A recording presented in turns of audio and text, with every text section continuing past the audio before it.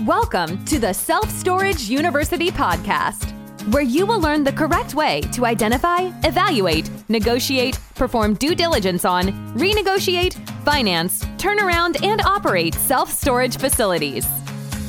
And now, here is your host, a partner in one of the largest real estate portfolios in the U.S. with nearly $1 billion of holdings, Frank Rolfe.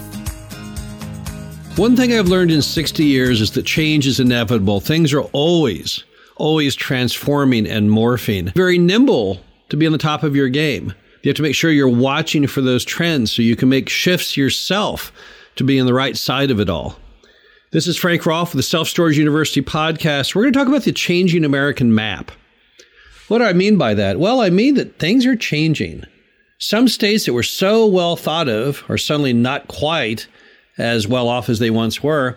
And other states that were really off the chart as far as people didn't even take them seriously economically are suddenly coming back with a vengeance. So I took a map of the most recent stats based on economic health of all 50 American states.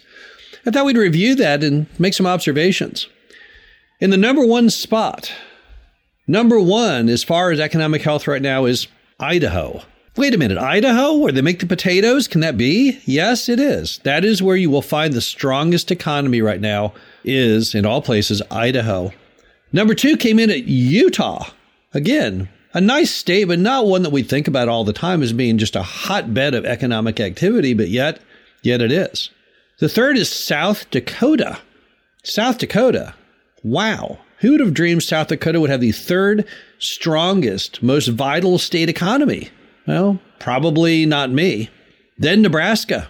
Nebraska, a state that most investors overlook enormously, don't realize Nebraska. We've known about Nebraska for over a decade. Big fans of Nebraska. And now finally people are seeing the light that Nebraska has a tremendous economy. Unemployment in Nebraska was far, far lower than the rest of the U.S. after the Great Recession. Now, these next are going to blow people away. They're going to say, wait a minute, this must be flawed. There's no way. Tennessee is in the fifth spot. Why would Tennessee be there? Number one, the huge boom in Nashville. But also in areas beyond Nashville, Tennessee has done a tremendous job of attracting automobile manufacturing and other major manufacturing. Following that, Montana. Now, Montana, wide open spaces, but we don't think of that as an economic pile driver, right? I don't recall most people saying, well, one day I want to open my factory in Montana, but yet they are in abundance. Next is North Dakota. In the number 7 spot. You know, I think of North Dakota as an oil and gas market. I don't think it really is an economic driver, but yet it is. Arizona is in 8th. Okay, well, I can see that. Arizona's been on the map for quite some time. Arizona, you have a lot of people drifting from California a little bit to the east. It's got a lot of boom as far as retirees and people. So I can see Arizona. This next one's a shocker, Georgia. The entire state of Georgia. We're not talking just Atlanta here, although Atlanta definitely helped the stats. But Georgia, which is not thought of as being really that strong economically, is now in the 9th position. So it's in the upper 20%. Then you have Virginia. Okay, Virginia, it's not a state I know a whole lot about, but you see quite a bit of Virginia here and there on things. So I could see Virginia being in there. That one I don't find too terribly shocking. But this next one will certainly knock you off your seat. Kansas. We're talking places like Wichita, Kansas. Kansas City, Kansas, suddenly becoming very, very powerful economically. Lots of job creation going on there, lots of job formation going on there. And many people would say, well, gosh, I've never even thought about Kansas as a place to own a self-storage facility. So if that's your opinion, I would tend to agree with you. I never thought of Kansas as being that strong either, but yet there you have it. The next one is North Carolina. Now, again, North Carolina is a nice state, pretty state. But I don't think of that, or didn't used to think of that as being a hotbed of the economy. But again, things have changed. The next one is Iowa. We've always been big fans of Iowa. Iowa had among the lowest unemployment after the Great Recession. It was down in the 3% when America was up in the 10s. So Iowa, yeah, I can believe that. In the 14th spot, New Hampshire. No, I don't really think of New Hampshire much at all, to be honest with you. It's not really a state that I ever really contemplate much going on there one way or the other. But again, the whole point of this is that states that didn't used to be on the radar are suddenly becoming popular. Then you have Washington State. Okay, I can see Washington State. It does make the media frequently. Lots of things going on there. So I can see how Washington State would be a spot that, would have some things going on. But this next one just blew me away. Arkansas in the 16th position. Arkansas. We're talking Little Rock, Fayetteville, Hot Springs. I can't name a lot going on in Arkansas, but yet it's in the top half of America right now as far as economic vitality. This next one's a shocker, Alabama. Not that many decades ago, people wouldn't even make loans in Alabama. They wouldn't even look at buying a storage facility in Alabama because it was considered to be behind most of the other states economically. People were thought to not have much disposable income in Alabama. But how did Alabama do it? How did they turn themselves around like that? Well, very, very easy. They did it through attracting large manufacturing, and it's paid off for them handsomely. Next, you have Colorado. Okay, well, I would have thought Colorado would be in the top half, so I'm in no way shocked that Colorado made the lineup. Now, Colorado has a lot going on there. Denver is obviously a very large, diverse market with lots of employment, so that one's not a shocker. Next one, though, is Minnesota in the 19th position. Now, Minnesota is a beautiful state, very, very cold in the winter. But again, I never really thought of Minnesota as a hotbed of economic activity, but yet it is. Florida is in the 20th position. Now, right off the bat, you'll say, wait a minute, how in the world did Minnesota get ahead of Florida? But yet it did. So based on just economic vitality information, Florida is in the 20th. It's still in the upper half, but not nearly as high a ranking as I think most people would have thought. This next one's my own home state of Missouri. Missouri is doing very, very well right now economically. It came in the 21st position. St. Louis, Kansas City, Branson, Jefferson City, Springfield, cities that people don't really put a lot of store in, yet they're all performing extremely well right now. And that's much to the shock of a lot of investors who don't really think much about it.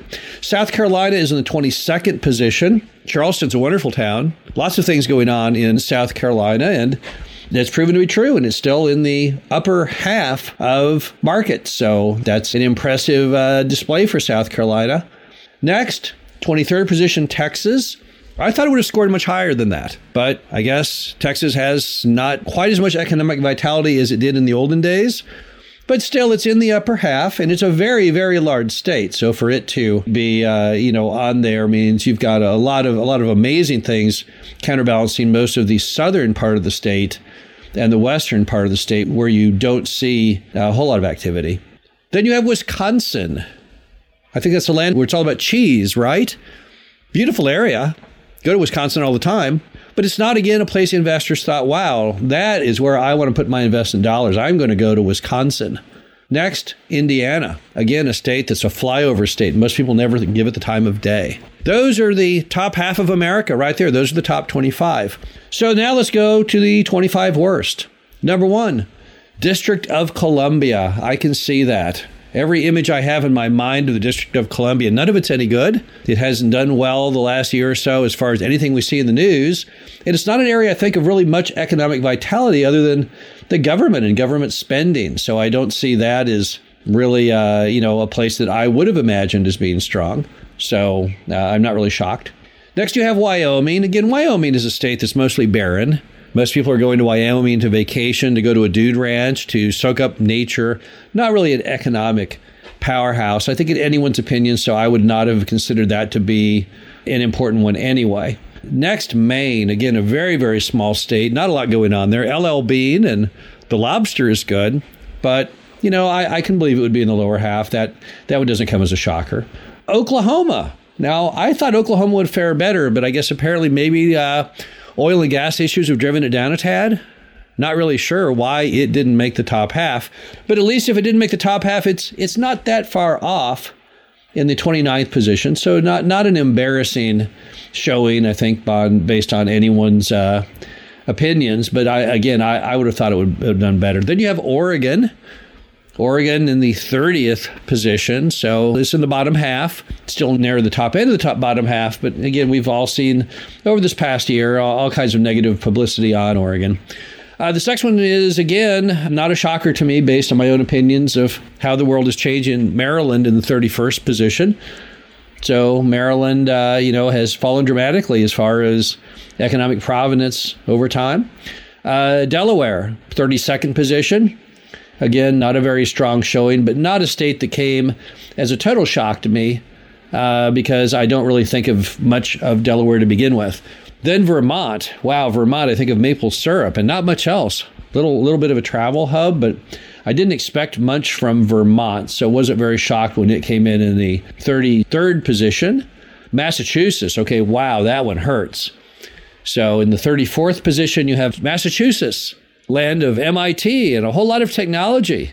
What happened here? Where the bloom is off the rose here? This was typically a technology and healthcare hub, and suddenly it's plunging in the ratings down to 34th as far as economic vitality. And that one's kind of a shocker. I did not expect it to fare so poorly. But again, the world is changing. The map is changing dramatically, and that's what happens.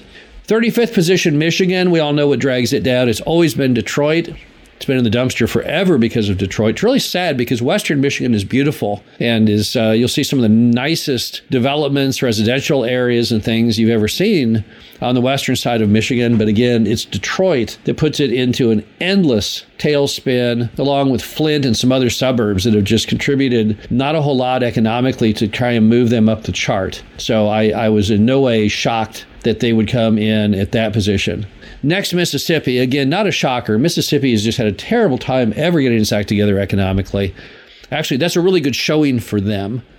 I think last time around they did one of these studies that came in 43rd. So it's actually moving up the ladder, but it started off so bad that it's going to take a whole lot more for Mississippi as far as pulling up their economy by its bootstraps to get it back up into a level similar to a lot of those other southeastern markets, which we will talk about in a minute. Next is Kentucky. Again, Kentucky, there's Louisville, but there's again, not a lot goes on in Kentucky. We don't hear a lot about Kentucky. So 37th position, that one again does not come as an enormous shock to me. Ohio in 38th position. Again, I'm not really shocked. It's considered a lot of times as more of a Rust Belt state. So it's not one that I expected a whole lot better than that ranking. But at the same time, there are some good things going on. If you haven't been to Louisville in a while, you'll see it's really transformed itself as a downtown area and a lot of things going on around it. Rhode Island in 39th position. It's a very, very small state. So that one does not really shock me. West Virginia came in at 40th. That's, its main product is coal. As we all know, coal has not been a great area to have your economy based on in recent times. So that one, again, doesn't really blow me away as something that is fully unexpected. So next is Pennsylvania. Okay, that's a bit of a shocker. Pennsylvania used to rank really, really well. If one time on these kinds of analysis, it came in the 19th position, but apparently things that made Pennsylvania tick in the past, which is predominantly education, there's healthcare, other private industry there, it's not doing what it has always done. It's starting to decline.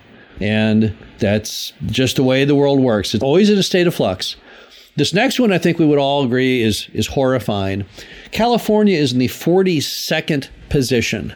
So it's in the bottom 10. So the bottom 20th percent of the United States based on economic vitality. Okay, that is a big problem. For California to come in that bad, that really hurts America as a whole because America needs the support of those really, really large states. And here you have California, based on land mass, perhaps our largest state, or close to. Not even really sure between California and Texas who wins. But wow, terrible showing in that position.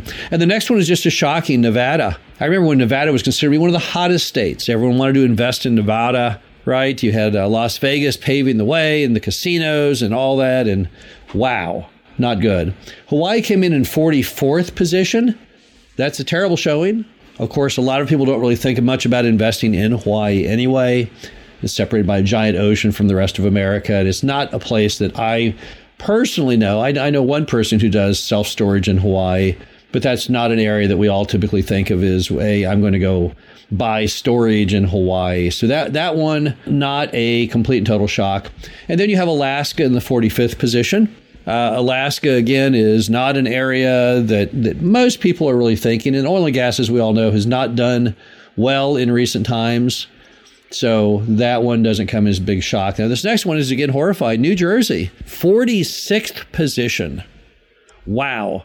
At one time, it was ranked as high as 12th, and now it's down to 46. That is a horrendous fall from grace. What happened to New Jersey? Basically, a lot of blight. I remember back when they had Atlantic City was going to be going strong, and people were all excited about the possibilities, and it was performing well, and no, not today. This next one is truly horrifying for those who can think back decades, and that is New York. New York came in 47th position, the third worst as far as economic vitality in the United States. I remember back when people considered it near the tops. I'm sure there's people listening to this who have one of those old I Love New York t-shirts, but unfortunately, economically, people don't love it much anymore. 48th position, again, an absolute shocker, Illinois.